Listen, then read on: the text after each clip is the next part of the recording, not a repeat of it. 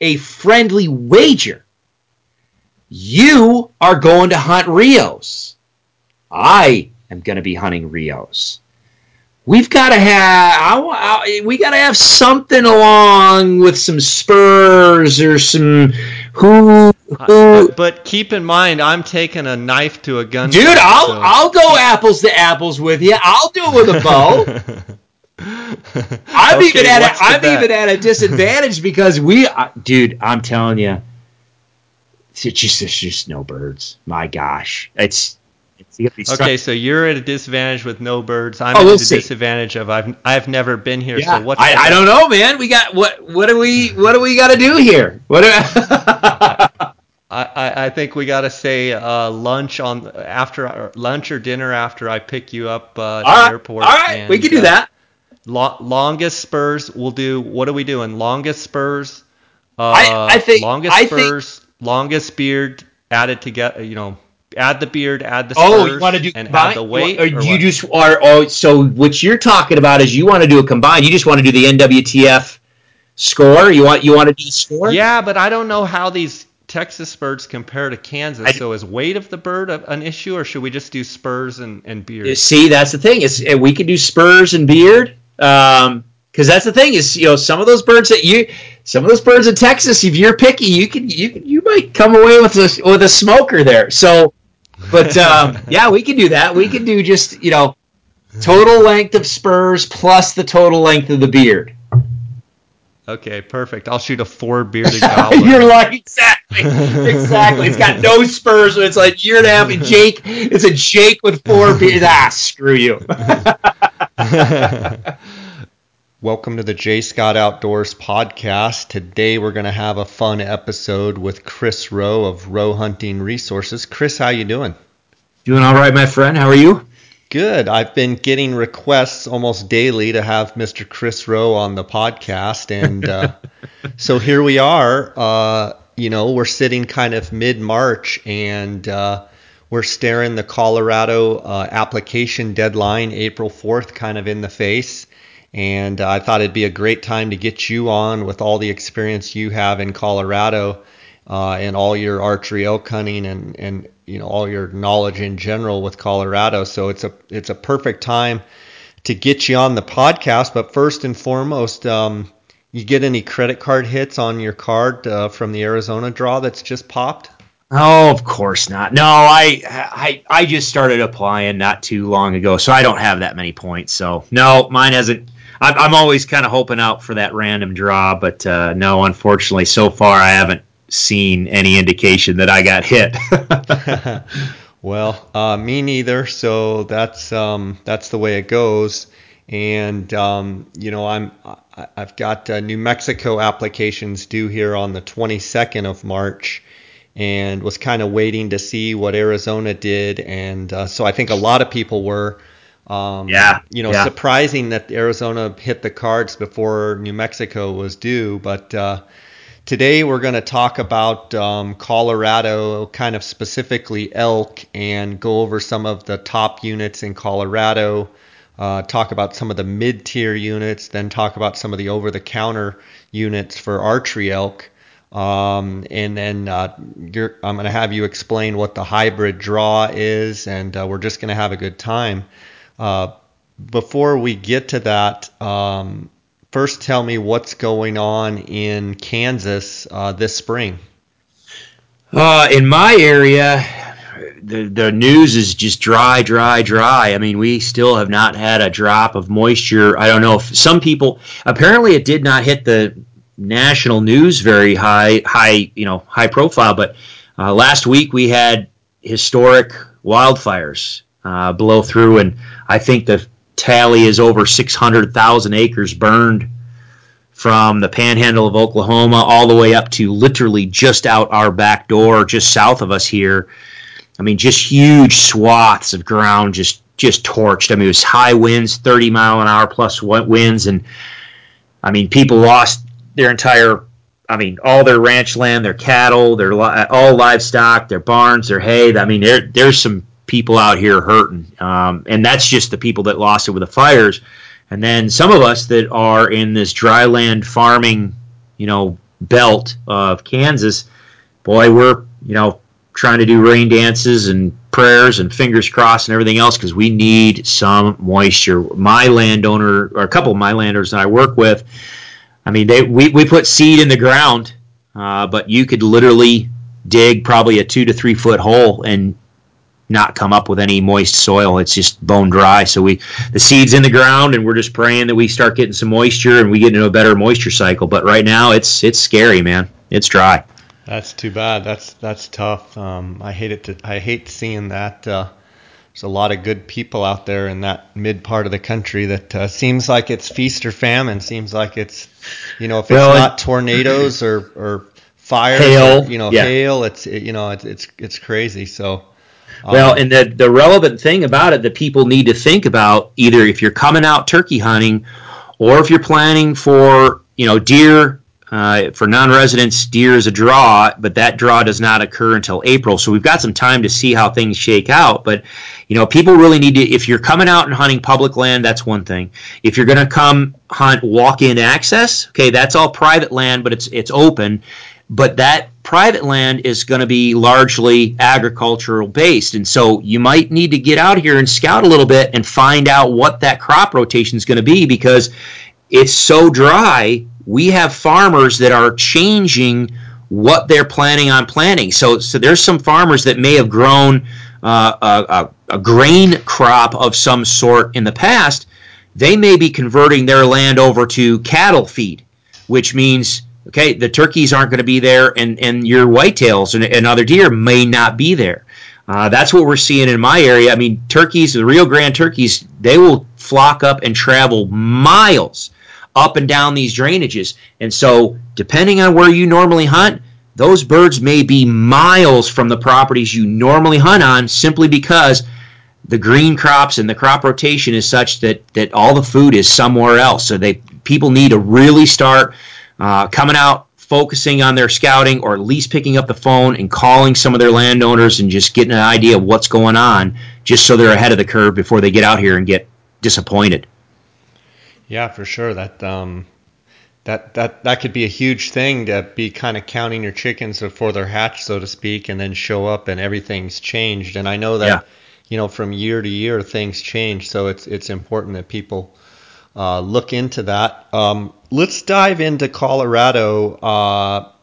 Now, you have your Arizona Guides license, and are you planning to guide in Arizona, or are you just kind of on a wait and see, depending if you get booked or not? And then if not, are you going to hunt Colorado, or what's your personal plan?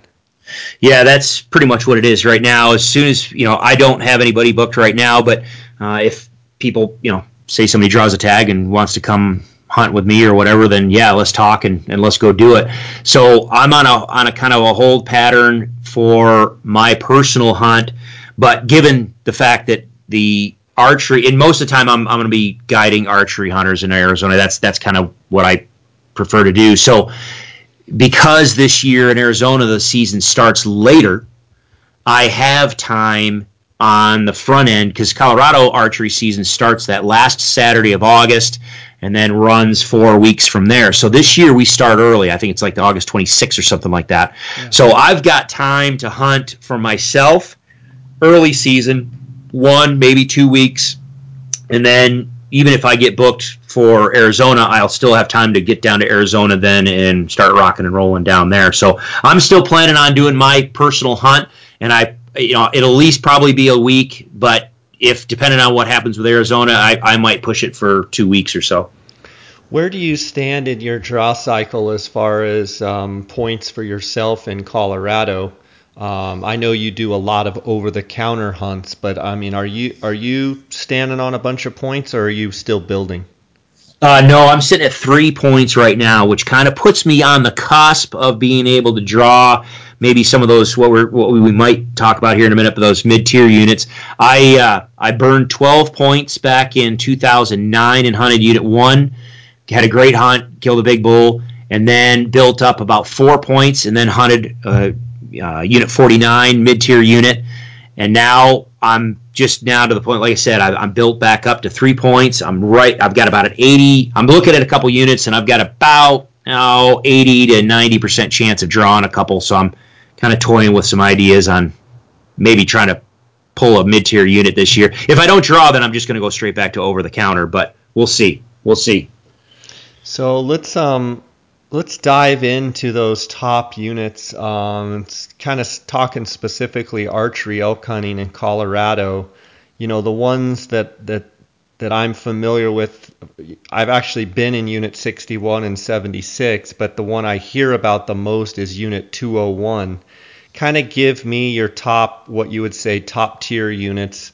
And then give me a little bit of breakdown on each unit as far as location within the state and kind of the the general rule of thumb of how the hunt would be, what guys should expect. Okay. Yeah, you're everybody talks about those Northwest Colorado units, and that'd be Unit 1, 2, 201, and 10 specifically. Those are gonna pull a bunch of points. It's gonna take you a lot of points to draw those tags. The other grouping would be West Central, and that's Unit 40 and Unit 61. And then like you talked about, Unit 76 always hits the radar screen for people. People, for some reason, love Unit 76 and talk about 76. So those are the ones. Unit 1, 2, 201, 10, 40, 61, and 76, I think, are the ones that always hit the top of everybody's radar screen. And is 201 just, in your mind, is it arguable, or is it just that much better than all of the units in your opinion? Ooh, you're asking. If you ask my opinion, I am not convinced that the legend of the Northwest holds any more water than, say, some of these other units. Now, 76 always hits the top of people's radar screen. 76 does not produce the type of bulls that Unit 2, 201, 10, Unit 1 do. Okay, when you're talking to Northwest units, most people have in their mind, 370 to 390 class bulls. That's what they want to go after. And you can find those bulls in there. Now, there's a mix of both private and public up in that country, and just like anywhere else, a lot of times some of the better bulls are taken down on private because the elk know exactly where they're safe most of the time. So, but yeah, every year up in that country, 201, 2, 10, especially on private property, somebody's pulling a 380, high 390s bull out of there. So that's why that's the place that's coveted the most. And if you draw, say you get one of the governor's tags and you can use a rifle or whatever, 90% of the time, most of the guys and gals that draw those coveted governor's tags, they're going up to that Northwest area because in some cases it's very glassable. You can get out there, you can glass, you can cover country. But yeah, there's some really, really good bulls up in there. But same thing can be said for Unit 40. However, Unit 40, the vast majority, I think, of the best ground is going to be on private. Unit 40 has a chunk of national forest in there, and it's kind of a postage stamp. Yeah, there can be elk in there, and I know there have been years where people pull some 350-plus bulls out of the public ground. Typically, it's when it's got a real hot year, and those bulls are looking for cool shade because that public ground is higher elevation, darker timber stuff. But a lot of the good bulls in Unit 40 are going to come off of private. And then Unit 61, man, that it's known for its bugle fest. I mean, it's legit. You can get into 330, 350 plus type bulls down in 61. You're going to have to hunt for them. Like, I mean, it's canyon country and thick oak brush country in places, and I mean, you're going to have to get in there and weasel them out, but it's going to be a bugle fest. Same thing with up in the Northwest. That's the other thing about these areas. They're managed for a higher bull to cow ratio, so a lot of times you're experiencing what you watch on TV. It's a bugle fest. There's bulls screaming all night long. You can't sleep. You get up the next day and you're just chasing bugle after bugle after bugle after bugle. Now, with that said, I think it's very important that people understand that even though these units can produce these larger bulls and the older age class animals, when I drew my tag, I drew Unit 1 in 2009. When I talked to the game warden up there and I asked him, I said, well, so what's the average bull that I should be looking at? What am I looking at? What's the average bull taken up here? He told me the average bull taken is a 280 class 6x6. At that time, I burned 12 points as a resident. And I looked at him, I said, are you kidding me? A 280 class 6x6 is the average bull. He said, yeah. Well, when you look at the people and the numbers of people drawing those tags, what you have to understand is for a lot of resident hunters, and I think even probably for the case for a lot of non-residents, if you've hunted Colorado for years and you've hunted over-the-counter areas, and maybe your area, you're hoping for a 3x3, a 4x4, or a small 5x5. If you're chasing year-and-a-half old, maybe 2.5-year-old bulls, and that's all you ever come away with, one or two, one every 2 or 3 years, you draw one of these premium tags and you go up there, and it's an absolute bugle fest, and the first bull that comes screaming into a call is a 280 class 6x6. That's the biggest bull you've probably ever laid eyes on. You're letting her rip. Oh, my gosh. They can't, and I don't blame them. I will shake anybody that draws that tag and kills the best bull of their life. I'll shake your hand. I mean, the opening day of my season, literally I had a bull bugling out the back of my camper all night long. I mean, he sounded like a monster. And first morning, I mean, he was cruising that ridge. I got up. I mean, he woke me up at like 4:30 in the morning. It's like an hour more left, before it's even day. I got out I was like, I'm chasing this bull. And so I just got up, got dressed, got out there, stood in the pitch black and just listened to this thing go. And literally at the first cusp of even inkling of daylight, I was like, you know what? I'm going to make a couple calls and just get an eyeball on. I made a couple cow calls, and this thing comes smoking down the mountain and literally about ran me over, and he was probably about a 280, maybe a 300 class 6, just pretty symmetrical, just beautiful bull. But I've killed bulls like that, so I've experienced that, and so I was able to look at him and go, no, he's not what I'm looking for. But let me tell you something. I'll tell you right now, I was looking hard. I mean, that bull come down that hill, I'm like, oh, this is going to happen. And he finally cleared some of the pinyon juniper there, and I looked and I was like, dang it. No, and of course, you're trying to make inches grow on their head, and I just couldn't, and so I just let him go. But, a lot of those guys, it's a phenomenal experience, and so people just shoot the best bull that they call in. That may be a 310 bull. Maybe it's a 320 bull. Which is awesome. But for those people that are looking for a certain antler class, these particular units are the ones that people go to religiously, as far as these are the places that you need to go, to find those giant bulls. If you had to rank your top 3, you could draw any of these top 3, what would they be in what order? I'm going to say 4. I'll group 4 of them, and it would be 1, 2, 201, or 10. I think 201. See, I'm biased with Unit 1. Unit 1 is tricky. Unit 1 for our tell me about each one, where they're located, and kind of what towns they're by, and what they're not by any town. what makeup of the unit? What kind of country is it? All right, they're in the middle of nowhere. They are as far. I mean, they're out there. You better bring when these are Unit 1 is especially. Most of your access is actually going to be coming in from Utah, so it's a long way from anywhere, and it's Vernal, Utah, or Green River, or Dutch John, or what are we talking? I don't have a map in front of me, but I think it's Vernal. You're coming up and up button hooking around. It's the far northwest corner of Colorado, and so you're a long way from anything, and it's a rough unit. It will beat your truck up. So bring spare tires or put new tires on your vehicle. I mean, bring extra of everything because you are not close to anything up there. Same thing with 201 and 2. 2, you can at least, you're a little bit closer to Maybell, but Maybell is like about the size of your little finger.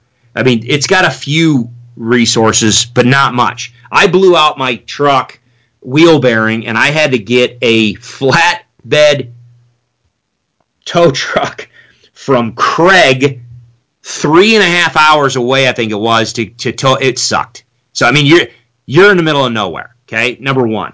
But Unit 1 is bounded on the east side by some pretty significant river gorge and the Dinosaur National Monument, which there's like, you don't even look across the fence at elk and dinosaur. I mean, they have like a zero tolerance of anybody even flirting with the edge of that national monument. They don't allow any hunting in there, and man, if you kill an elk in any of the surrounding units, and literally it jumps the fence and dies on the other side, good luck getting permission to recover it. Seriously. It's ridiculous.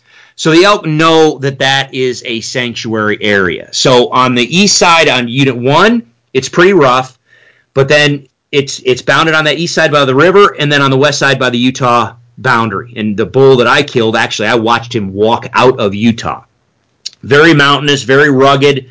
It's lower elevation stuff, so it's very, very rocky, a lot of pinyon juniper. Your upper slopes are going to have some spruce on it, but it's very rocky, very rough country. 201, you start getting in, I mean, it's still, you've got some steep stuff in there. You've got some mixed pines, pinyon juniper. You've got some sagebrush, rolling hills. Same thing with Unit 2. Unit 2, you're starting to drop down a little bit. You're starting to get into some more of those flats. Unit 2 and 201, now Unit 1 has a good mix of public ground, which is national forest, and then a bunch of private. On 201, I think you've got a good mix of private and national forest, but when you get down to Unit 2, you're going to have a mix of national forest, BLM, a lot of checkerboard in Unit 2, so that's what makes it pretty tricky hunting, because there's a lot of guys that'll sit there, early season or during the summer, they'll be glassing and they'll be scouting, and the elk are kind of scattered across the whole unit, both public and private. But within a couple days of vehicles driving around and people calling and running around, those elk know where those private boundaries are, and they jump that fence. And then the other thing, too, about that is if it gets dry, some of the natural water holes in those units can dry up, and then the best available water is going to be on private, because a lot of those are cattle ranches up there. They're going to keep the water going on their private for their cattle. Well, the elk are going to go where the water where the water is. So yes, they can be awesome, awesome hunts, and yes, there's a lot of public ground, and yes, there can be opportunities. Just people need to understand there's a good mix of ground. Same thing with Unit 10. So. Okay, so most all of that country's pinyon juniper, and what I'm hearing, the reason that it is so good is that it does butt up to Utah, and it butts up to the national monument there. So they have sanctuary for sure, and that's maybe why they get big. Plus, in the actual units themselves, they manage for trophy quality. Bingo, and that's the thing. The state of Colorado has managed this particular portion of the state as far as long as I can remember. I mean, this has been their premium area. This is the area they said this is what this area is going to be. They're managing for trophy quality. Unit 1, the criticism there, you only have 2 archery tags, so you have the entire unit to yourself, which is awesome. The problem with Unit 1 is it is very dependent on what happens in 201, and because on the north end, you get some mixing across the river between 201 and 1, and then on the south and west side of the unit, it's dependent on what happens in Utah.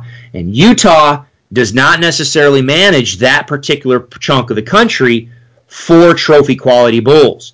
So a lot of times those bulls come out of Utah knowing that Unit 1 is in Colorado is their sanctuary. So depending on the weather and depending on the year, that's the criticism of Unit 1. The elk are either there or they're not. I mean, it very rarely is it in between. It's either you've got elk and you've got all the elk, or you're struggling to find a single bull. So if you draw Unit 1, I really highly suggest people spread out their season to where they can, tackle it across several, say long weekends. I went there the first week and I did well, but that was because all the elk were in there, piled in there, and I had my pick of the bulls that I wanted to go after. But there have been some people that have struggled until towards the end of season, and then the bulls show up. And as far as bugling, once they show up, it probably gets pretty chaotic there that last 10 days just because awesome. Now the gang's all here type of thing. Yeah, it's awesome. It's awesome. Is it Arizona awesome? Or? Yeah, I would. Yep, absolutely. In some, again, especially if you look at Unit 2, Unit 2 is a big honking unit. 10 is a big unit. So, of course, just like any other unit, any other habitat, there are going to be pockets. Now, there's going to be elk scattered across it, but there's going to be pockets of activity. And if you get in some of those pockets of activity, I will absolutely tell you, yes, it's the same bugling fest that you'll see in Unit 9, Arizona. I mean, it's just, again, I've got a buddy he comes out here deer hunting each year. He goes up there and he helps out some of the private ranches or just goes with buddies that he knows draws the tag, and he just goes, every year they're just in serious bugle fests. All night long, things are cranking, chasing bulls all day long. Yeah. Same thing with 61, though. 61, the only thing with 61, and like you said, you've been down there, it's an absolute bugle fest in most years, but now you're in thicker cover. You've got to get in there and weasel them out. It's not as easy to sit in glass. I mean, 61's got some good glassing country, but the habitat's so thick is you can hear them on the other side, but you just may not be able to see them because they're in the oak brush and pines. But yeah, they're cranking a lot of times. Would you say 61's better than 40? Or for the public land hunter, by far, absolutely. If you have, I tell you what, if you want to hire an outfitter, if you want to hire, and hunt on private property, Unit 40, there's a couple good ranches. I don't have contact information for them, but I know that there's several ranches that run elk hunts, and they shoot some smokers out of Unit 40 every year. Where's 40, roughly? It is straight southwest of Grand Junction, and it also butts up to the Utah border. A taxidermist friend of mine out of Clifton, Greg Brumfield, he pulls in bulls from Unit 40 every year, and I mean, goodness gracious, there's some giants coming out of there. But again, you're talking about private land, outfitted hunts. Unit 61, just a pile of good public ground in there that people can chase bulls until their heart's content. The thing I liked about 61 is they've got a little bit of everything. They've got some high country, but they've got a lot of that mid kind of oak brush and that kind of country, but it's pretty thick. There's definitely areas that are thick in there of oak brush, but the elk definitely bugle, and I've had several friends that have had that tag and say, it's just a scream fest. Yeah. And then 76, I've been in there before, and it's mostly super high country, all the way up, 13,000 feet, and those big high alpine basins, and you could have 200-300 elk out in front of you, bugling like crazy out in the wide open. 76 is definitely that kind of high country wilderness experience, and it seems as though the other units in the northwest corner, they don't really have that high country experience like 76 does. Correct. And 76 is even higher than 61. Correct. Yes. Yep. So it depends on what kind of experience, what type of habitat, folks want to chase them in. That's the thing. 2, 201, 10. You can get in some rugged country up there, but you're going to have a little bit easier go of it in many cases than you will in those mid-elevation canyon country of 61, and especially, like you said, 76. I mean, you're talking about you can get up in elevation and into some of the backcountry stuff. 76 is known for just a pile of bulls. It's gotten better over these past several years as far as trophy quality, but I think the vast majority of people I see smacking elk in 76 are shooting those 270 to 300 inch class bulls, because there's just a pile of those, and then there's a handful of decent bulls, big bulls. Yeah, I mean, I will. I'll be the first to admit that like 76 gets a lot of publicity, but I think it's because there's a ton of public ground and it's that true wilderness hunt. Yep. But the reality is there's a ton of 5 points and there's a ton of 260 to 300 type bulls. I mean, shooting bulls over 376 is definitely happens, but I rarely see anything like much over like 340. Like, yeah. I mean, yep. Steve Winnery's kid Corey shot a big bull there a few years back. I want to say it was like 370.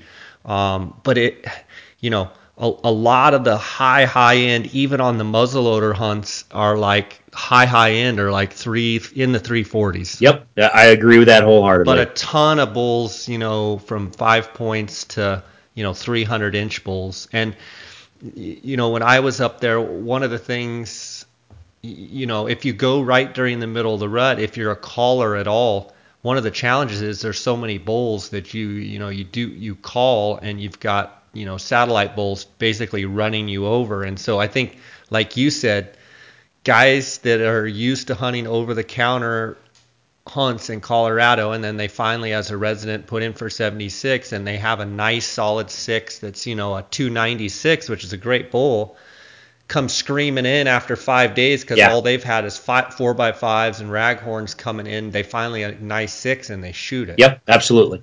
And again, people think that we're ragging on them. No, I mean, if that's the best bull that you've ever killed, or if that's been the experience was so incredibly epic that you're like, heck yeah, I'm putting this animal on the ground, I'll shake your hand all day long. The only time I get critical is when people, they dump a pile of points, and then they go up there and they only, they shoot a 270, a 280 class 6x6, and then they get done and then they complain about it. It's like, okay, why? You're the one who pulled the trigger. You're the one who shot him. You're the one who put in for the tag. You know what you're getting into. Don't complain about it afterwards. If all you wanted was inches of bone, well, then stick it out and go for inches of bone. And if you have to eat a tag, you eat a tag. But if you some of those experiences, man, I'm telling you, I'll tell you right now, a 300-inch 6x6 comes in on any of these, whether we're talking over-the-counter units or some of these lower point units, oh my, it's hitting the ground. It's taking a dirt nap and it's going in my freezer. I'm sorry. So there's nothing wrong with that. And 76 is just a great hunt for those people that want a bugle fest. And they want that upper, that high country experience. I'm looking at the Go Hunt Insider, and for residents, Unit 76 takes 7 points. Okay. For non-resident for archery, it takes 13. Last year in 2016, it took 13 points for non-residents to be guaranteed a tag. The interesting thing in Unit 61, looking at the Go Hunt Insider, 13 points as a resident archery guaranteed, and 20 points for a non-resident. But that brings into play the hybrid draw. What is the hybrid draw, Chris? All right. And 61 jumped in these last few years on the number of preference points it's taken because there's a lot of people just getting really tired of hanging on to just a pile of points. It's just like Arizona. Anybody that's been wanting to put in for the Northwest units, now they're taking 15 to 20 plus points. But there's only a handful of tags. So if you have max points, if you've got 17 points and it takes 20 points to draw, you're always behind. You're always chasing that tag. And so because it's a true preference point system. In other words, not like Arizona, how they changed it to now 5% of the tags can go in a random pool. Well, Colorado's a true preference point system where you have to have that. They were.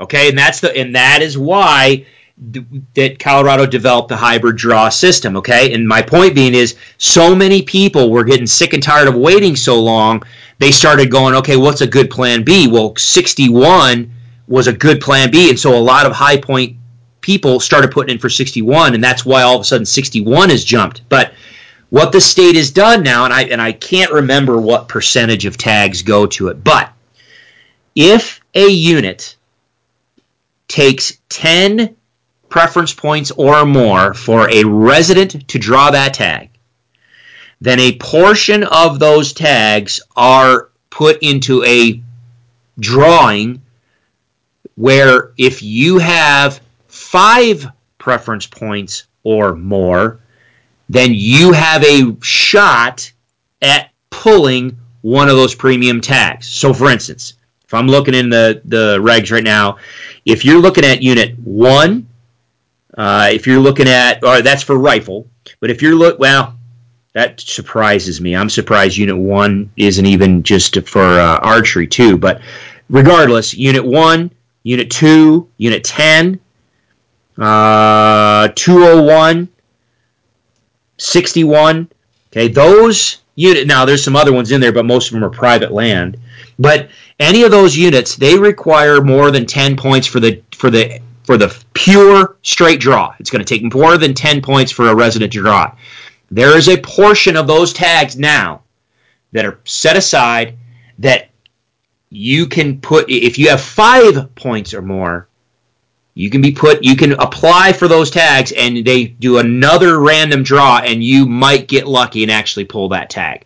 So now it gives the lower point holders a chance, but unlike Arizona made it to where anybody, so even with 0 points, anybody has a chance at pulling a Unit 9 tag or a 10 tag or something like that. Colorado did not go that route because there were some people that said, no, you have to have some skin in the game. You have to have some equity in this deal. We just don't want some Joe random Schmedley that has 0 points pulling a 201 tag. But if you are willing to, if you want a premium tag and you're willing to put in several years and you're willing to store your points, if you are going to save points and get 5 points and hang on to them, if you've put in for 5 years and you've got 5 preference points, okay, you've got some skin in the game, you have eligibility to draw a certain percentage of those tags. It's only in those units that are authorized by that hybrid draw hunt code. So it's not all limited licenses. It's only those top handful of hunt codes that are eligible. But now you have 5 points, you might draw a Unit 201 tag. So are you saying that as a non-resident I have 17 points that I should put in for Unit 201 as my first choice? And just because I didn't think I had any chance to draw it at all. Yeah. Yeah. You're saying that I do. Yeah. Yeah. You do. You're going to be in the hybrid draw pool. But yeah, absolutely. You absolutely can put in for that tag and you might get drawn in that hybrid draw. Now, if you draw that tag, okay, well, that's your first choice, which means you purge your preference points. You pulled your List A license, you pulled your first choice, boom, done. So they'll cancel out your preference points, but you drew the stinking tag. So yeah, absolutely. Right. You have a chance of drawing 201 by putting in for first choice on that. And if you don't draw, you get another preference point. Okay. Let's talk about, we've talked about the upper end units. Let's talk about some of the mid-tier units and maybe explain what you're going to classify, why you're going to classify them as mid-tier. In my, when you and I and others, I remember you talking with other folks in Arizona about mid-tier units. You were kind of talking about mid-tier units based off of, what the antler quality was or age class was. For Colorado, I kind of changed that a little bit. And when I say a mid-tier unit, I'm talking about preference points. So there are a pile of units across the state that are limited draw that for the average guy is going to take 2, 3, 4, maybe 5 points to draw that tag. They don't take many preference points at all, but man, they can be absolutely incredible hunts because typically if they are limited draw and they take a few preference points to get, they are managed for a little bit older age class or a little bit higher bull to cow ratio. Some of them, if I just going top to bottom, north to south, if you go down along, say Unit 20 38, 39, 391, 461, 501, 49, 48, 84, 80. I mean, a lot of those units that take you just a handful of points, man, they can be an awesome hunt. I drew as a resident. I hunted Unit 49 a few years back. People can watch that on YouTube. But I killed a decent bull in there. But it was awesome. It was a great hunt. It's got, I mean, some of these units have everything from the highest to high country down to lower elevation stuff. It all depends on what you want to hunt. But there's such a mix of units across the state that seriously, and seriously, there's a lot of people that are in that no man's land. They might have, say, 17 points, like you, 17. They've got 17 points, or they got 15 points, or 12 points. They're like, goodness gracious, it's too many points to dump on some of these lower point units. But I'm still not drawing my high point units.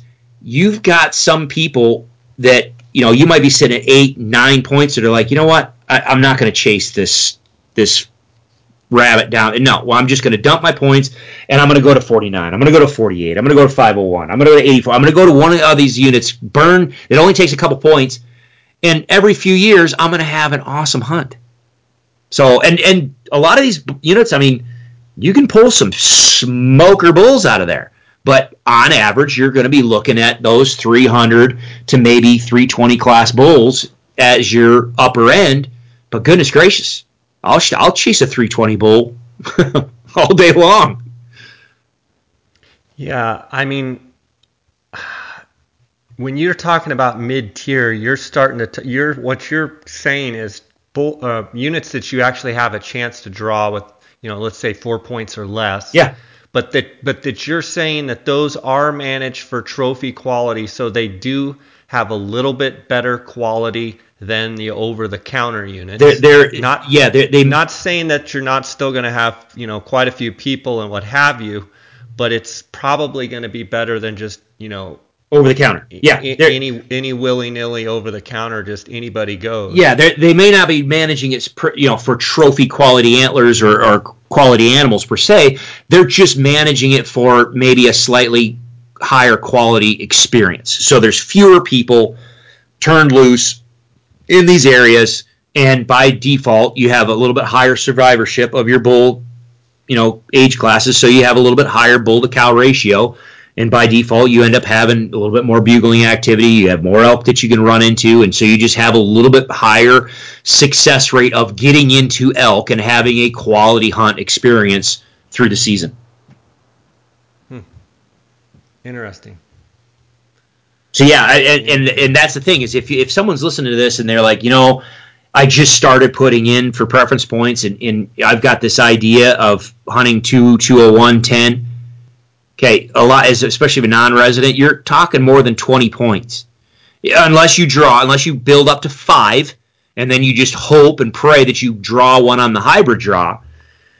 But you could really be having some killer hunts every couple years if you just started looking at some of these other units that just don't require as many points. Here's a great quote. I talked to a buddy of mine this morning. He's from the southwest part of the state, and I think he nailed it. He goes, people need to stop letting the great ruin the good. People are so, focused on, I want to have this great, great, great experience, and whatever they have in their mind is that, as being great. They just overlook the fact that, my gosh, there's a whole lot of really, really good out there. Enjoy it, take advantage of that and enjoy it.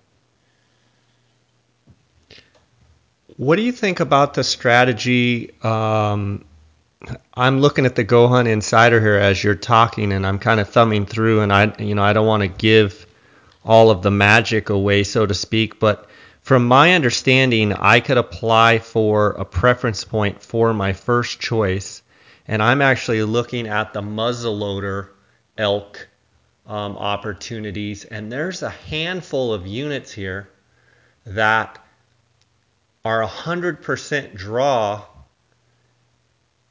that I could put in as my second choice and be hunting with a muzzleloader in the state of Colorado from the 10th through the 18th. I mean, there's like 5, 6 different, maybe even more units here that, correct me if I'm wrong, I could still get my preference point. I would draw my second choice, and I'd be hunting the dates of the 10th through the 18th with a muzzleloader in the state of Colorado. That can't be all bad. No, no. If you've got a unit that you want to hunt and it's a guaranteed draw at 0 points, you very well may be able to pull that on your second choice. So yeah, if that's what you want to do, if you just have, and quite honestly, this is what I would say, if you have 0 to 4 preference points, then that's what you probably should do. Well, you can put in for a preference point. Well, let me see.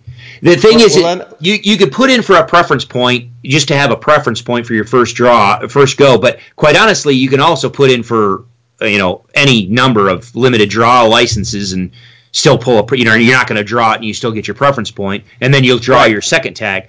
But if you so what you're saying is I could do archery, I could do muzzleloader. I just thought it was pretty interesting that there's opportunities here. Yeah. I mean, but I'm looking at the rifle too, and there's all sorts of first rifle season opportunities as second choice. Yeah. And just to be clear, I mean, I've done podcasts with Clay Hill and Cliff Gray, and they're the ones that told me about this. That you can still keep your points, apply for points on your first choice, and still elk hunt in the state of Colorado every year. You can hunt with a bow, a muzzleloader, or a rifle. And there's all kinds of opportunities where, I've gone 17 years and never drawn a tag in Colorado because I always apply for, the top units and or just do points because I know I'm always behind. Where I could have been, even if it was every couple of years, going on an elk hunt in Colorado, and that, to me, that opens up a whole nother can of worms that is a great opportunity for someone. Well, and that is when you're talking about just considering limited draw tags. You're completely we haven't even talked about the fact that Colorado is one of the few states that just has over the counter. You can put in for a preference if you know that you just want a preference point and you're just going to go over the counter. Yeah, you just put in for your first choice. It's a P9999P code to get your preference point, and then just buy an over the counter tag, and you can hunt in elk every year in over the counter units. But what you're talking about, there's opportunities for limited license hunts that you can pull on a second choice, and still every couple of years still be, or every year or every couple of years still be pulling a tag. But for those people that have 5 points, no, and unless you know, 5 or more, unless you cannot hunt at that time, I don't see the benefit of putting in for preference points first. Go for it. Shoot for the fences. Okay. So I guess I wasn't thinking clear enough. So what you're saying is go ahead and put in for a 201. Yeah. Or go ahead and put in for a 61. Swing for the fences and see if you can pull the hybrid draw. I guess I wasn't clear. I thought I had to do preference point first choice. What you're saying is swing for the fence on the first. Yeah. And if you don't draw that, if you don't win out in the hybrid draw, you still get your preference point. So you might as well apply for the best couple of hunts in the state. Yes. You nailed it. Okay. If you do not draw your first choice, regardless of what it is, you do not draw your first choice, they give you a preference point. If you draw your second choice, it doesn't matter. You do not burn your preference points, and you do not earn a preference point on your second choice. It's only your first choice that affects your preference points. So if you swing for the fences and don't draw, who cares? You just gained a preference point, and you can still draw your second choice. Okay, makes total sense. And I could also do that strategy and do antlerless hunts if I want. I think that is the prime way that for people to do that. A lot of people will do that.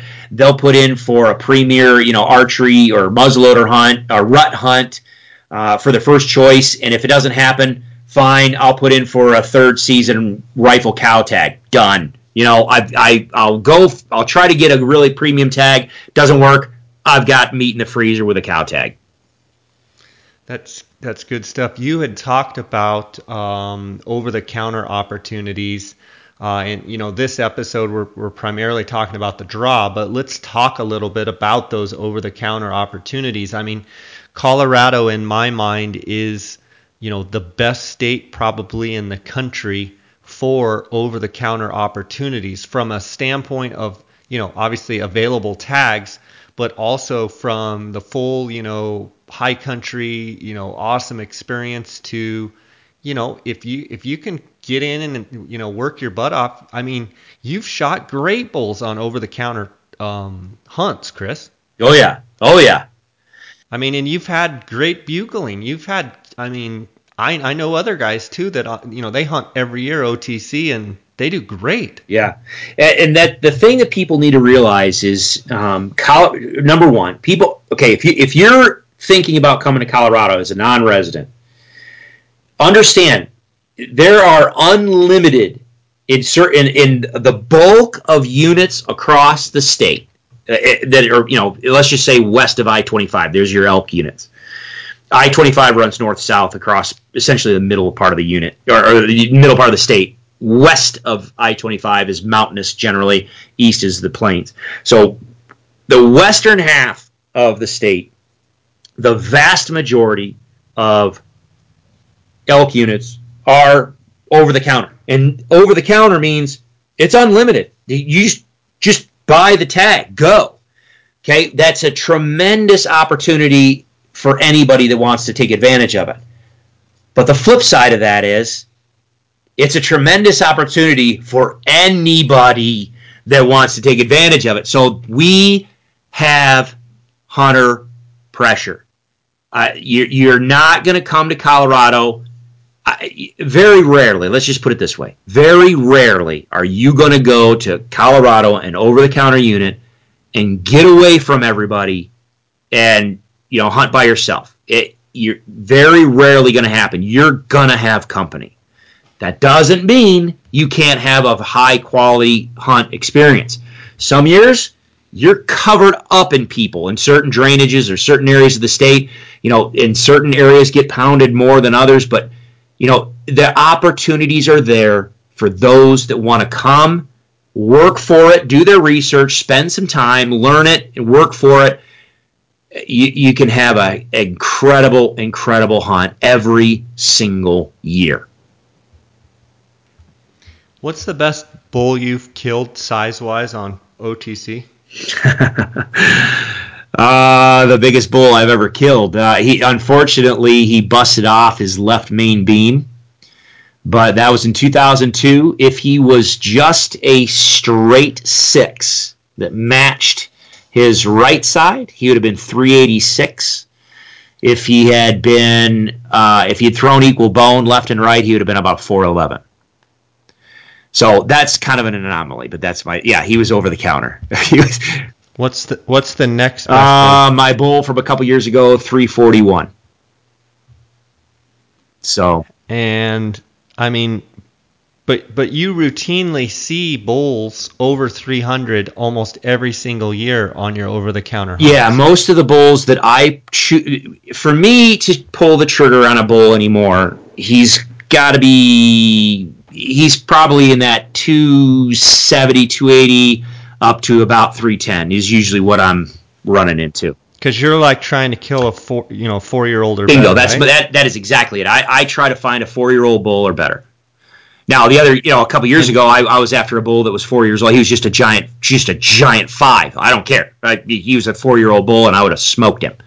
I just missed him. But yeah, so missed him. But back to I want to go back to a lot of times when you're hunting over the counter, you've got guiding, you've got other things where you don't have just unlimited time. Yes.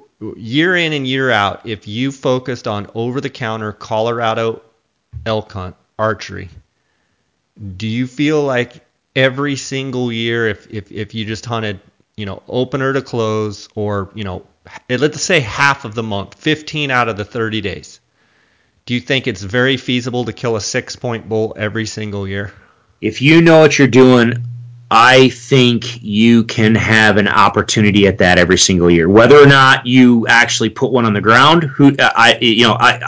Situations are different. Like for instance, last year I personally did. I had a week to hunt for myself. I did not kill a bull, but I had a bull, non-typical, probably 4 or 5 year old bull, much better. He was probably pushing about a 300-inch bull. He just was 30 yards. It was just so thick I just couldn't get an arrow through it. But here it is. I mean, I found him. I called him in. He had cows. It just got tricky. He was thick. He stalled. The cows came in, swung around, got downwind of me. The cows took off, and there he went. I just couldn't get an arrow through it. But I really, truly believe if someone takes the time and hunts smart, yes, absolutely. I think every single and let's not even say 6x6. Let's just be realistic and say you literally could come out here and every year get into a decent 5x5 or better. I really truly believe it. Yeah. I mean, residents that live there, I mean, that have the time to hunt, I mean, there's no reason that they shouldn't, probably be able to kill a 6-point bull every single year if they have good skills, right? I mean, it just seems like that it's a target-rich environment, and during the week there's way less hunting pressure, and it's a liberal season. It's 30 days long. I mean, that's one of the longest seasons in the country. And this we actually may want to consider this for like a part 2 of discussion, but I will say that Colorado is changing. Okay. Just like what you and I have talked about, and you and Steve and some of the other guys that have hunted Arizona for decades, you guys have seen a change in Arizona. Well, in Colorado, we're starting to see a change as well. When you look back to the mid-90s, that was back when we had 300,000+ elk in the state. We had the highest number of elk in any state in the elk range. And the Division of Wildlife, or Colorado Parks and Wildlife now, they said that they made a policy change, and they said again, a buddy of mine I talked to this morning, Dick Ray, I love the guy to death. He goes, we have seen the enemy, and the enemy is elk, and we need to kill the enemy. And for about a decade, and still to this day, I'll touch on some of these units here in a minute, but the agencies really identified that, okay, we need to reduce the population. And so there are a pile of units throughout the interior part of the state where people can actually buy 2 elk tags. You can actually have 2 elk tags in your pocket in September. You can have an either sex or your bull tag, and you can also have an antlerless, a cow tag, in your pocket as well. So you literally, if you just want to fill the freezer, you can come out and say you want a trophy hunt, but dang it, I want to fill the freezer. You could come out, if you've got the money, buy 2 elk tags, you have an antlerless in your pocket, and you have your either sex. You go out hunt, and the first cow that walks in, you put her on the ground, you just filled your freezer. Now, you've got the rest of the month to play and see if you can't go for a trophy set of antlers or an older age class animal. Okay, so the opportunities are incredible. But over this past decade, or now we're probably pushing, probably closer to 15 years now, we've pounded the bejeebas out of our elk. And so there are places in the state where, for a variety of reasons, either the elk population is lower, either it just pure numbers, or you're going to find elk are holed up on some more sanctuary areas more than they used to be. It's getting to be a little bit trickier in some areas, but the opportunities are still there if you want to work for it. It's just not like it used to be in the mid-90s where, goodness, it was stupid. You couldn't trip. You couldn't go in the woods and not trip over an elk. That has changed. That has definitely changed, especially in the southwest part of the state, especially some of these, there's a variety of reasons, but yeah, we have lower numbers than we had in the past, but Colorado still has the most elk of any other state in the western United States. So the opportunities are there. Where do you think if you split the state up into, four quarters, northwest, northeast, southwest, southeast, what area do you think gets the most pressure on over the counter? And when you say state, I'm going to say the western half. Okay, so of the elk areas, what gets hammered the most? It's going to be a toss-up between. I still am going to say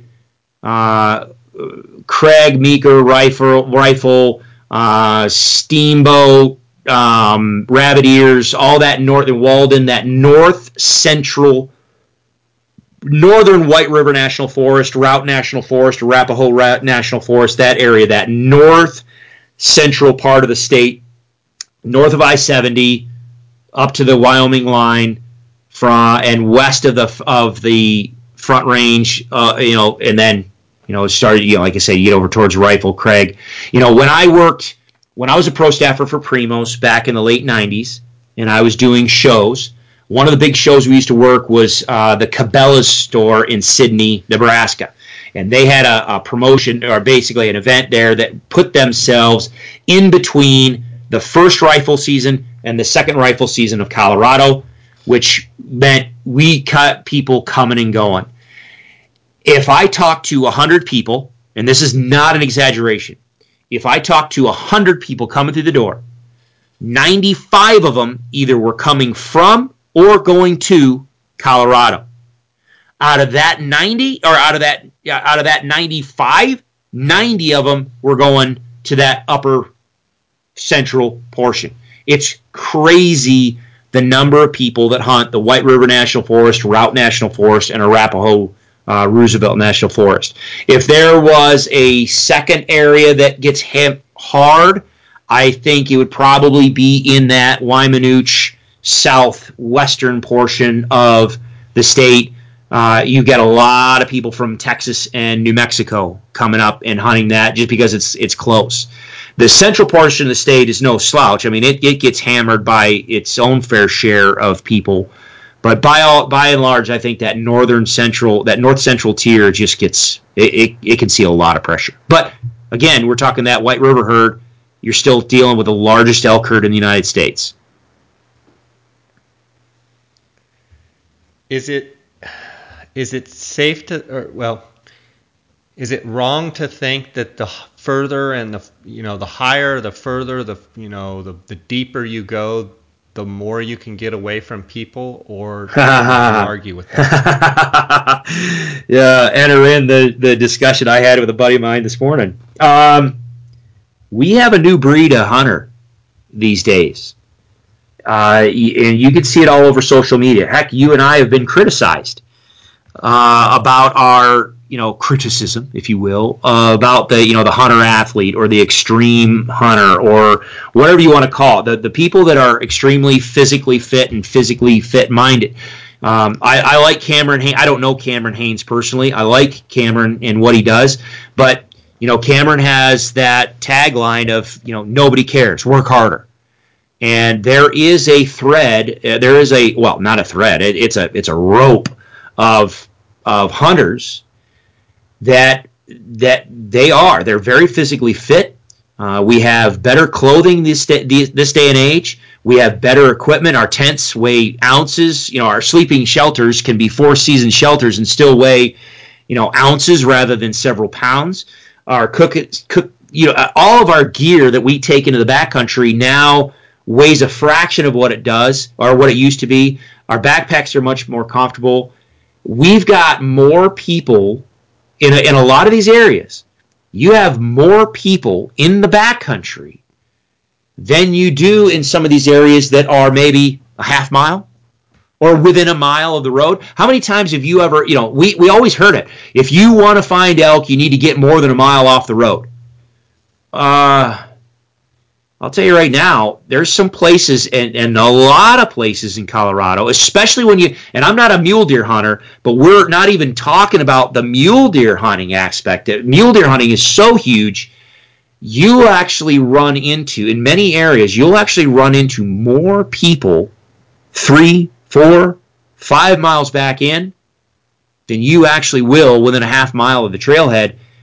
elk know where they're safe. And yes, without a doubt, there are some interior mountain areas where if you want to pack in 8 miles and get way back in there, by all means, you might be the only one in there, and you might find some smoking elk country and a pile of elk in there. You're going to have to pack that sucker out.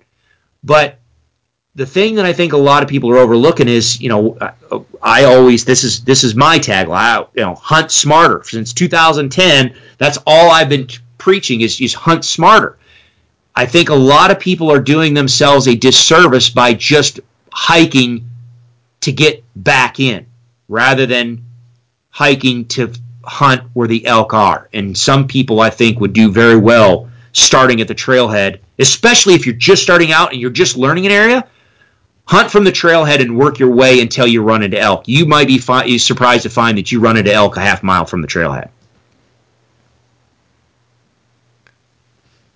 Thought you were going to say that. Well, I mean, it's the reality. I hate to say it because that's the case. I mean, typically, some of the areas where I worked on the elk study are a long way back and they're up in the upper basins. And we used to find 200-300 head of cows and calves and a bunch of bulls, and they would stay up there into the whole summer, and they'd be up there hanging out just happy as can be until the weather pushed them out. Now, I saw it in my high country camp. I'll be first to tell you, I've been spoiled. I've hunted my high country camp now, I think probably, I'm guessing, just roughly maybe 2008. Or 2009, something like that. But anyway, or after that. But I've had the pleasure of hunting my high country camp and very rarely ever seeing a person. Well, that changed these past couple years. Now, I've got multiple groups hiking the ridges, hiking the valley. I mean, they just push the elk completely right out to where my high country camp now is not what it used to be. The elk are gone. They're just not there anymore.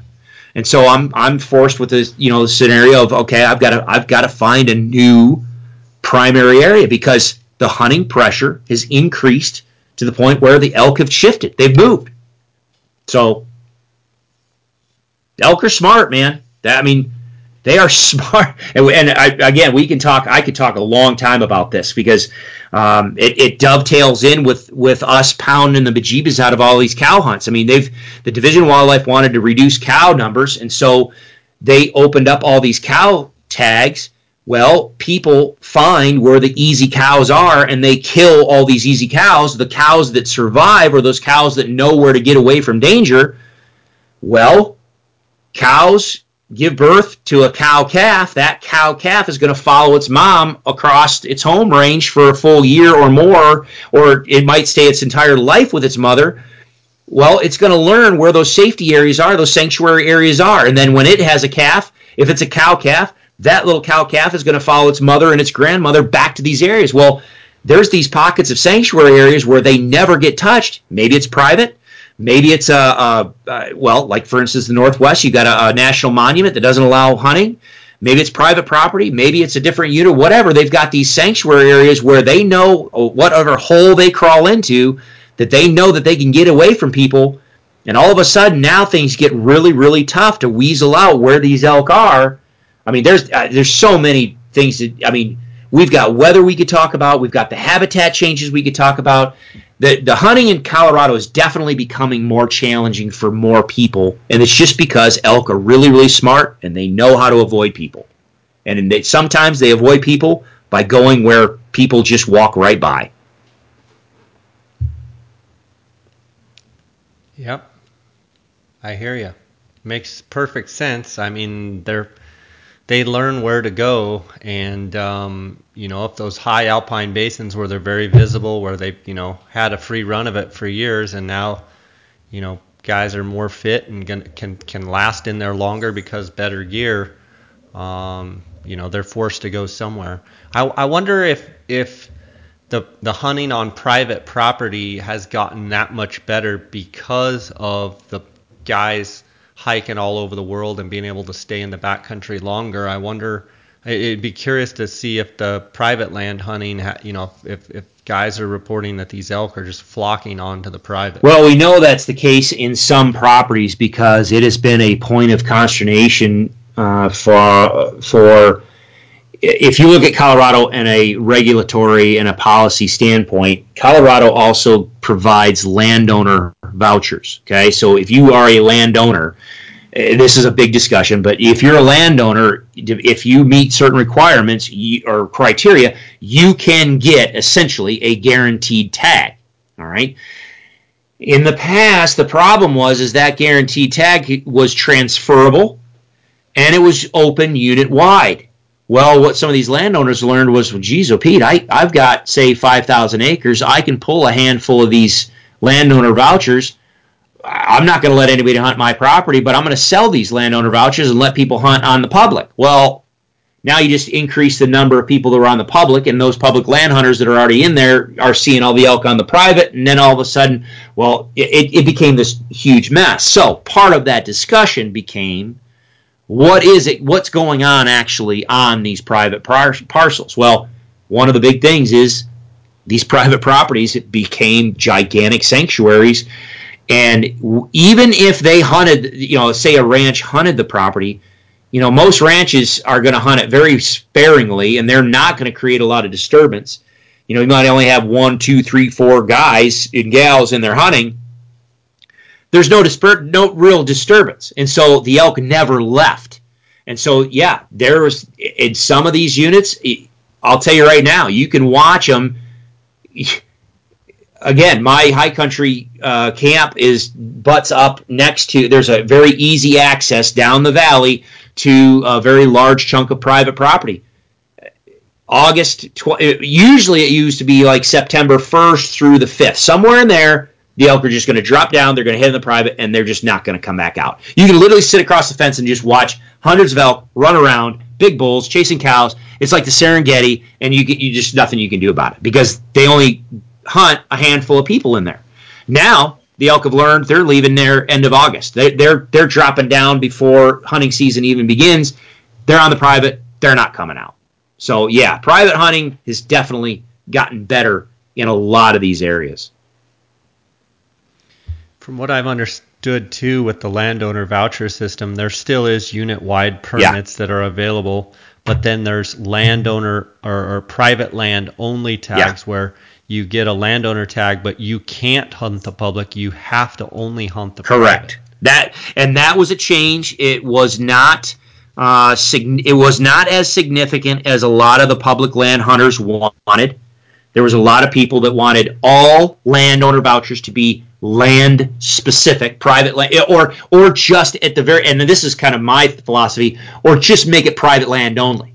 You know what I mean? Don't turn it into a public land scenario. But the Cattlemen and Farm Bureau and the private land lobbies are pretty powerful. So it was a compromise, and so some of those landowner vouchers are transferable and open unit wide.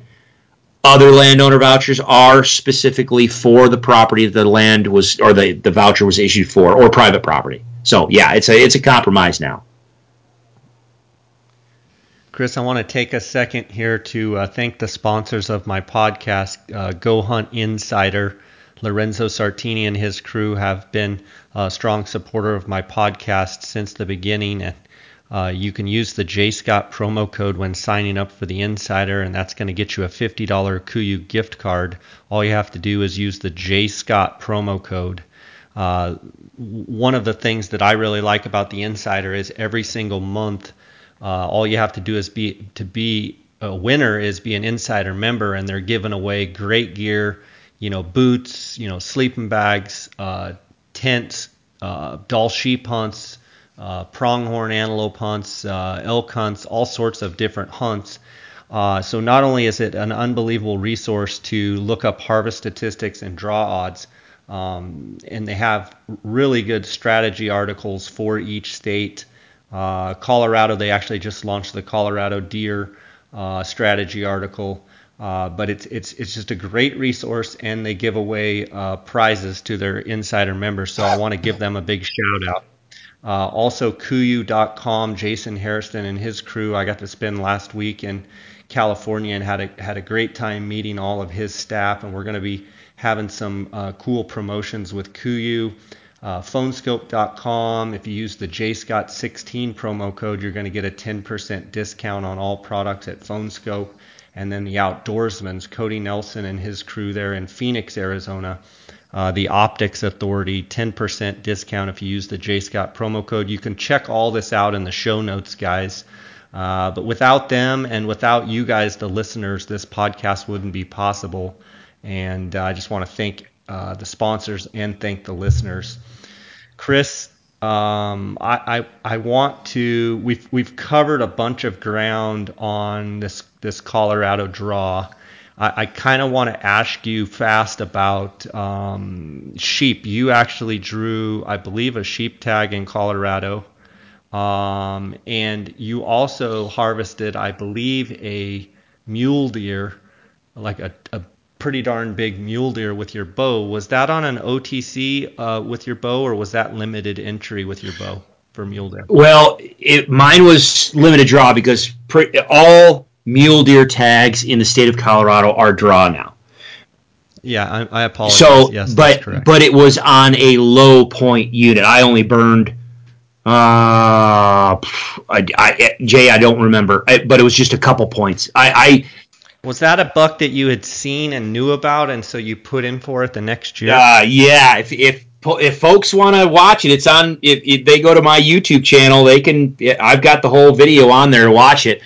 The long story short is it was in my high country elk camp, and the year before I'm sitting in my tent. I'm not a big mule deer guy. I love looking at big mule deer, but I'll walk right straight past a big muley to go after 280 class 6x6. I don't care. I love elk. So when I'm but again, you see a big mule deer, you kind of take notice. And so I'm literally sitting in my camp during midday.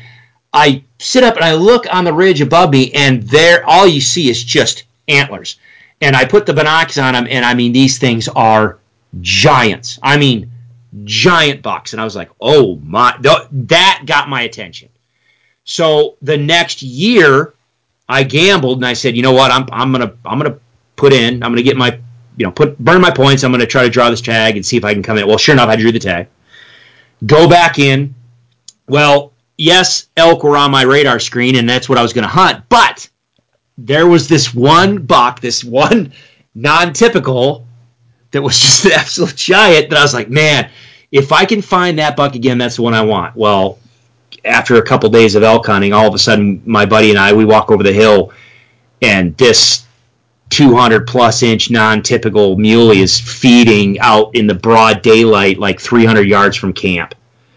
And so me being a rookie, I go down there. Well, it was him and I, hand signals. We hadn't practiced, blah, blah, blah, miscommunication. I walked up and I actually bumped this buck and blew him down into the timber. And literally, just like in a lot of you big mule deer fanatics, you get one opportunity sometimes, and that's it. And sure enough, this buck blew out of there and was gone. And so I spent the next, week, 2 weeks, or whatever it was. I spent some time then, had to leave for meetings, came back looking for that deer, couldn't find him. Well, one day peeked up over another ridge into an adjacent basin and found my buck that had a couple other smokers with it. And my original plan was to, put him to bed, come back the next day and make a play for it. But as luck would have it, all of a sudden I sit there and watch where they're feeding, and I mean the situation was too perfect. I bombed in after him and just made it best shot I've ever made on any animal. Just smoked him. He ended up being mid 190s. So yeah, he's velvet buck. It's awesome. The whole thing's on video. You can watch it on YouTube. It's awesome. That's at Row Hunting Resources. Yeah. If you just go to YouTube, just look up the Row Hunting Resources. It's the high country, hunting high country mule deer or something like that. It's the only mule deer video I've got on my playlist. So, yeah. And then and then didn't you draw a sheep? Yeah. One thing about Colorado, we have Colorado has a very diverse population of sheep. Some from the high alpine all the way down into some low canyon country. I drew that tag, I think, if I remember right, it was like 2004, maybe 2003, 2004. I just, on a whim, Colorado requires you to have minimum 3 preference points before you're even eligible to draw a tag. So you have to build 3, and then your 4th year you're eligible to draw. However, there are people that have put in 40 years and never drawn a tag. Well, I lived outside of Colorado Springs. Just outside of Colorado Springs, there is the Rampart herd, S34, low canyon country sheep unit. Great rams in there, or used to be some great rams in there, but it was literally 5 minutes out my back door. So the first year that I was eligible to draw, I figured I don't know anything about sheep. I'll put in for the unit right next to, right at my back door. We'll see. I drew the tag. So it worked out. I got a real smoker of a ram. He had unfortunately broomed off and sloughed off a big chunk of his left horn, which killed my last measurement. But every other measurement was identical. So if he had been normal, and in previous pictures, if you looked at him over the years, he would have been about a 182 ram. So, yeah. Wow. So, but I hunted. Now, at that time, that season was a month long. And it was in August. And I hunted literally every single day. This is where, again, sheep are just the same. And in this particular, I have video of my ram with all his other buddies literally bedding on some residential house's back concrete patio. They were down in town eating the irrigated bluegrass of some guy's yard. And they spent the entire season in city limits. I couldn't go after them. I couldn't chase him. All of a sudden, I'd kind of given up. There was a ewe hunter in there. I decided to go up there. I think it was like the second to last day or last day of season. I decided to go up to help the ewe hunter, and literally in my binoculars while I'm watching the ewe hunter, all of a sudden I see a band of rams all of a sudden pop up on the public, and I was like, and it took me a minute. I was like, oh my gosh, there's a rams, and they're on public. It was just a mad scramble off that vantage point, and lo and behold, one of the rams was one of the ones I had an eyeball on, and it came together, man. I was lucky. And then the next year after that, I put in for a U-tag in the same unit and drew the U-tag. I drew the U-tag. I was the only person to put in for the U-tag in there. So I smoked an 18 or 19-year-old ewe. She's just a giant. The taxidermist buddy of mine, he had to use a large ram form just to fit her cape. She was just a monster. So I've got a beautiful ram and a beautiful ewe out of the same unit back-to-back years. And I stopped putting in for sheep after that. I was like, I'm done. That is unbelievable. And then I drew my goat tag like 3 years after that, so people were like, you got to be. That's why I told them, I said, I'll never draw a moose tag now. I've already burned my luck. Where'd you get your goat tag? G17 Mount Massive, that whole area. It was the first year, and this is the thing too, I kind of took advantage of a gamble.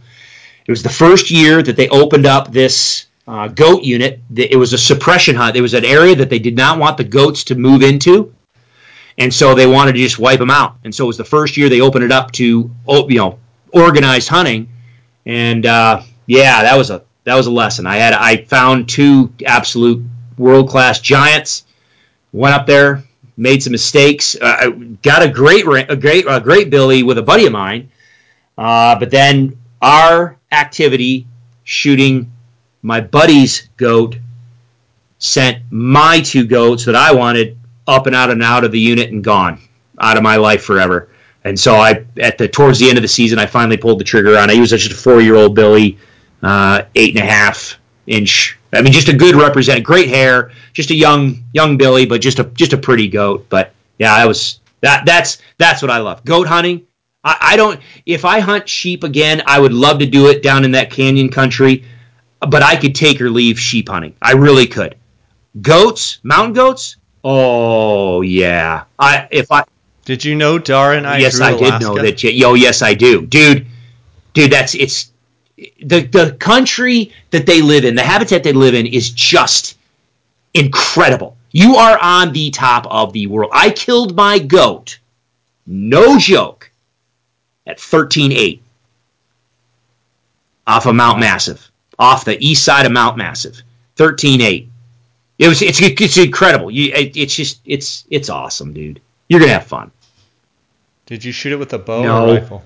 My original goal was to go in after a bow, but by the time the end of the season, my end of the season, is when the winter started kicking in. And so when I finally shot my goat, we had just brutal wind, brutal snow, and I finally just took the rifle. Because with that, it was any method. So that last day, we knew the goats were up there. I said, all right, I got to go. I'm just going to take the rifle. And it's a good thing I did, because there was no way. I mean, the wind was just brutal. There's no way you'd ever function up there with a bow. So, yeah. Gotcha. That's I can't wait to go. Dar and I are getting more and more pumped, and I've been getting ready physically since I got back from the elk hunt October 1st, our elk season. I've been doing 4 to 6 mile trail running every day, and I now can say that I have missed 3 days. I missed New Year's Eve, Christmas Eve, Christmas, and a couple weeks ago I had to miss a day, but literally I haven't missed a day. Were you slacking? Or hardly any days, and I just had a schedule conflict, and it just didn't get done that day, and it's starting to get so hot here, I just didn't get it done, but yeah, I'm down to 173 pounds. Jeez. And I never started doing this thinking, I want to lose weight or anything like that. It was just more of a function of I want to go into Coues deer season and sheep season, which, this last, season, the last several months, at absolute tip-top shape, and then drawing this goat tag, I've just kept it going. And, Colorado, after turkey season, once I get to Colorado, I'll have the perfect training grounds there to really work with my pack and carry heavy loads and be ready for that. But, I've got that Northwest Territories Dall sheep hunt for 18. So my wife's like, well, I know you'll be in shape at least for 2 years. And it's actually been fun. It's finally gotten where, I just get up in the morning and go do it and feel really good. I feel really good. Yeah, I'm not there yet. No shirtless selfies. No shirtless selfies from this kid, but it's fun being in really good shape. I'm 44, and I would venture to bet that I could beat my 24-year-old self up most hills now. Nice. So, yeah. Well, hey, cool. I know just 2 seconds here. I know we've run long, but we've got to touch on this, and I'll try to make it brief. But I know that people are asking about this, or are listening, waiting about the weather, about what's been going on this winter in Colorado. Because if you're on social media, you'll hear people talking about, they're feeding deer and elk in the Gunnison Basin, and you'll hear the press release saying, they just closed down shed antler hunting in the Northwest. Oh my gosh, the winter is just brutal, and it's killing Colorado. We're having die-offs. Well, yes and no. If you're talking about the Gunnison Basin, all right, yeah, there's no two ways about it. They're losing mule deer, they're losing fawns, they're losing calves. It's taken a toll. The weather up there has just been brutal. January was a nightmare, and it's still not great, but it's getting better. So if you're hunting around the Gunnison Basin, that you really think twice about whether you want to draw a tag in the Gunnison Basin this year. There's going to be winter kill, and then even the animals that survive, you're going to have some suppressed body condition to where antler growth and even maybe just body condition themselves may not be the greatest. In the Northwest, here we talked about all the, Unit 1, 2, 201, 10, all that up in the Northwest. Well, same thing goes. They're getting pounded with snow up there. So the winter impact is significant, even right now, and enough to where the DOW has shut down all antler collecting until at least the middle of April. So, again, for those people that are thinking about burning their points in the northwest part of the state this year, maybe you consider just holding a year and see what happens up there, because it has definitely gotten hit. With that being said, there are plenty of places that in January, we had nearly 200% snowpack, and it was tough in January. But if your area that you normally hunt or that you're looking to go hunt has some lower elevation valleys, has some steeper south-facing slopes or southwest-facing slopes, if it has decent winter range and it has places where the elk can get out of that snow and move out, see, that's the thing with the Gunnison Valley, the Gunnison Basin. It's a basin. They can only drop so much before they have to start climbing back up out of it. So they're trapped. But most of the areas in the interior part of the mountains are not that way. There are winter ranges, and then there's critical winter ranges, and those animals can continue to drop. Yes, it was bad in January, but as I look right now at the snowpack and the SNOTEL data, and talking with friends around the state, a lot of places the snow is turned off. It stopped snowing in February, and now it's just getting warm, and most of the south-facing slopes, west-facing slopes are burned off. They're turning green. So things have definitely shaped up. So if you normally hunt an area that has the ability for those animals to get down and out into low country, my guess is most of them are going to be fine. We had a lot of rain last fall that created a heck of a lot of food and forage and feed going into the winter. Their body condition was great going into the winter. So yeah, January was tough, but this spring so far has been pretty mild. And so we'll see what ends up going on in April and the rest of this month, March and then into April. But if it stays mild, I don't think we're going to see it's not statewide. It's not like we've got mass die-offs or we're major feeding programs going on across the state. It's not. It's just in isolated locations. So really do your if you're putting in for your tags and you're wanting to burn preference points, definitely research your area and make sure you know what you're getting into. Most areas are probably going to be fine. Some areas, Gunnison, northwest part of the state, they definitely got hit. It's good stuff to bring up. I'm glad you did, for sure. Did you know Dara and I are doing a turkey hunting seminar on March 21st, which is tomorrow night in Phoenix? Yeah, you guys do that all every year for Desert Christian Archers, right? Yeah, Desert Christian Archers and NWTF, and they're expecting a big crowd. We were kind of over there today, kind of running through the PowerPoint presentation and getting all the audio-visual stuff all set up. And, I'm excited about that. I'm going to try and have the seminar on Facebook Live. I've never done a Facebook Live, so we'll see how that goes. But I'm going to try and have someone run my phone kind of while we do it. But I want to encourage anybody out there listening. You can, let's back up. We're doing a seminar. Dark Colburn and myself are doing a seminar. It's at Calvary Church.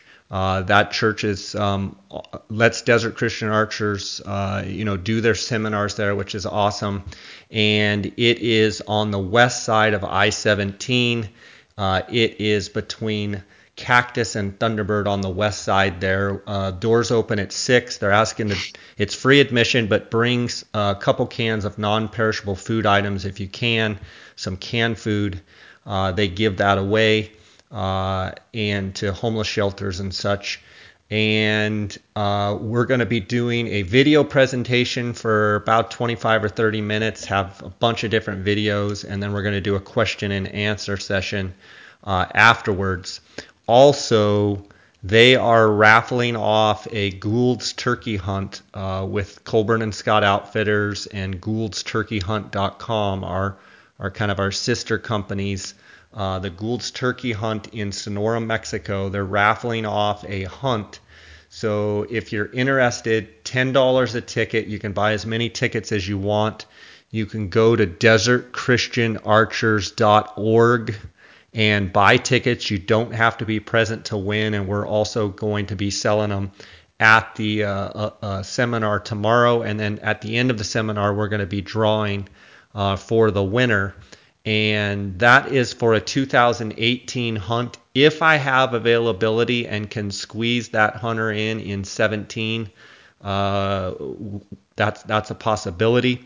You don't have to be present to win. So if you're interested in a Gould's turkey hunt for $10, you can be the lucky winner and get your name drawn. And so I just want to encourage people to go to desertchristianarchers.org and buy raffle tickets. Get a hold of me. I'm going to be there, obviously. Any listeners, if you're going to be there at the seminar, make sure to look me up either before the seminar or after. I want to greet all of you guys and say hi. And it's going to be a fun time. Chris, after that, the next day, the following day, I'm actually going to Texas. Going to hunt Rio Grande turkeys, actually taking my bow and arrow and do some turkey hunting at several different properties there. Nice. And so I'm kind of excited about that. And then you actually are coming down this year for our Gould's turkey hunts, going to be with us the whole time down in Mexico for Gould's turkey. Yeah. And we're excited about that. I think we're going to get some great video. I think we'll be able to do some great podcasts. And you excited about coming down for the Gould's turkey? Oh yeah, you watch, anybody watches your videos. The cool thing about Gould's down there, they just talk. And that's the thing is, I've got the website and stuff, and I do a lot of turkey stuff with it. But out here in Kansas, man, I could spend weeks camped underneath a roost tree with hens in the spring and barely get you'll get a few yelps here or there. I mean, the hens, at least where I'm at, they just don't talk that much. Oh, you'll get birds to gobble, that's fine. The hens just don't talk that much.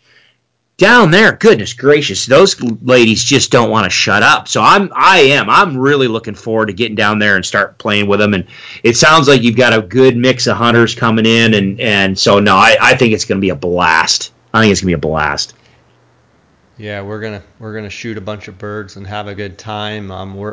We've got a few spots left for 2017. If you're interested, you can send me an email at jscottoutdoors@gmail.com. Send me a direct message on Instagram or through my Facebook page.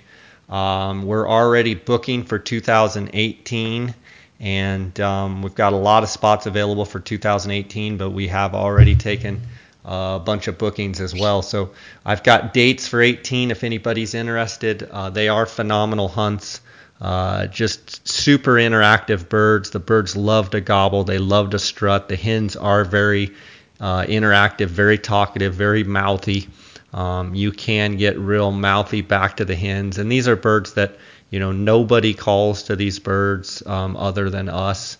And so they don't see any pressure. And so, they act like a turkey should, so to speak.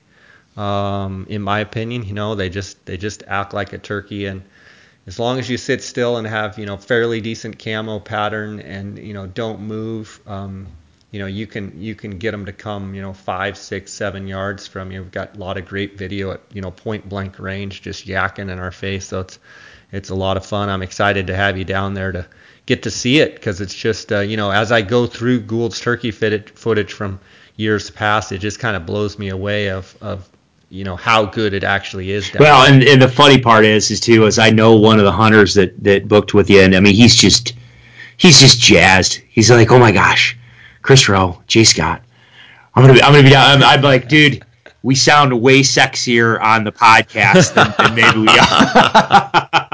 But no, I think it's just gonna be a fun time. You know what I mean? I'm not.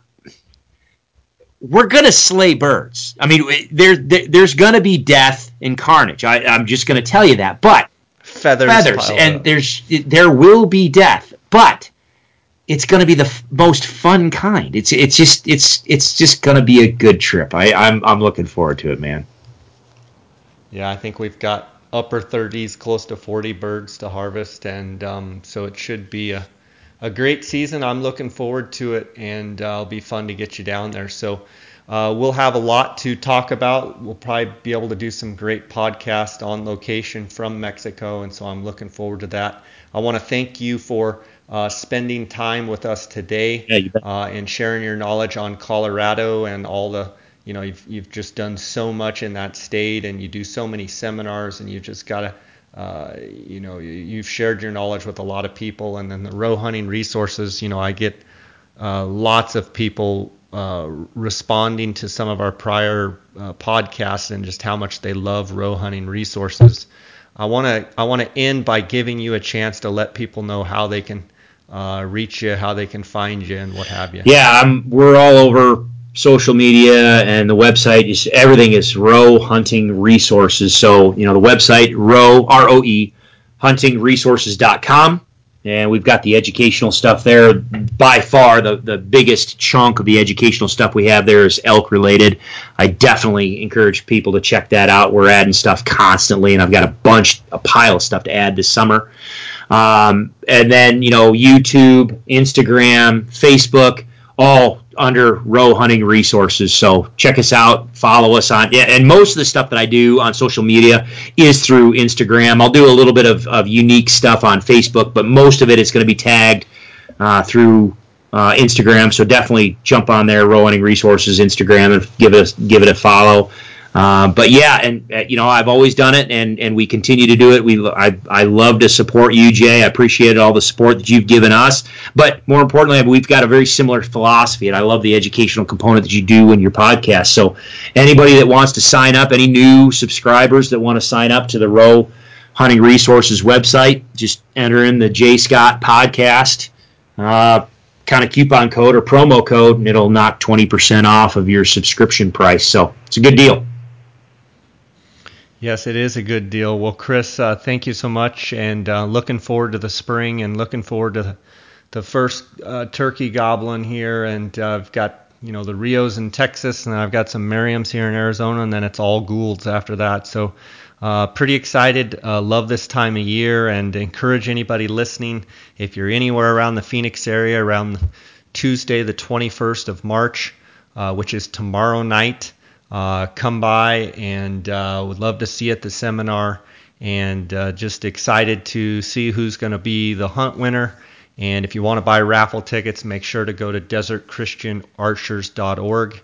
And Chris, I'll see you down the road here soon, and God bless, and thanks for sharing. All right, brother. Thank you, man. I appreciate it. Be safe, and look forward to talking to you here shortly. Okay, sounds good. Oh, and I want to tell the listeners, you could do me a huge favor if you haven't already on iTunes. If you love the podcast, which I get emails every day from people saying they like and they love the podcast. If that's you, please go on iTunes. Please leave me a review. Make it a fair review. I'm fine with that. Don't need to sugarcoat it, but if you feel like it's a 5-star review, give me a 5-star, and leave some positive comments. If you like what you hear, that helps our placement on iTunes, and that's I get people asking me Jay, what can we do for you? I'm telling you guys, please do that. That would be huge for me to leave reviews. It helps our placement there on iTunes. So thanks, guys. Thanks, Chris, and we'll be seeing you soon. All right, man.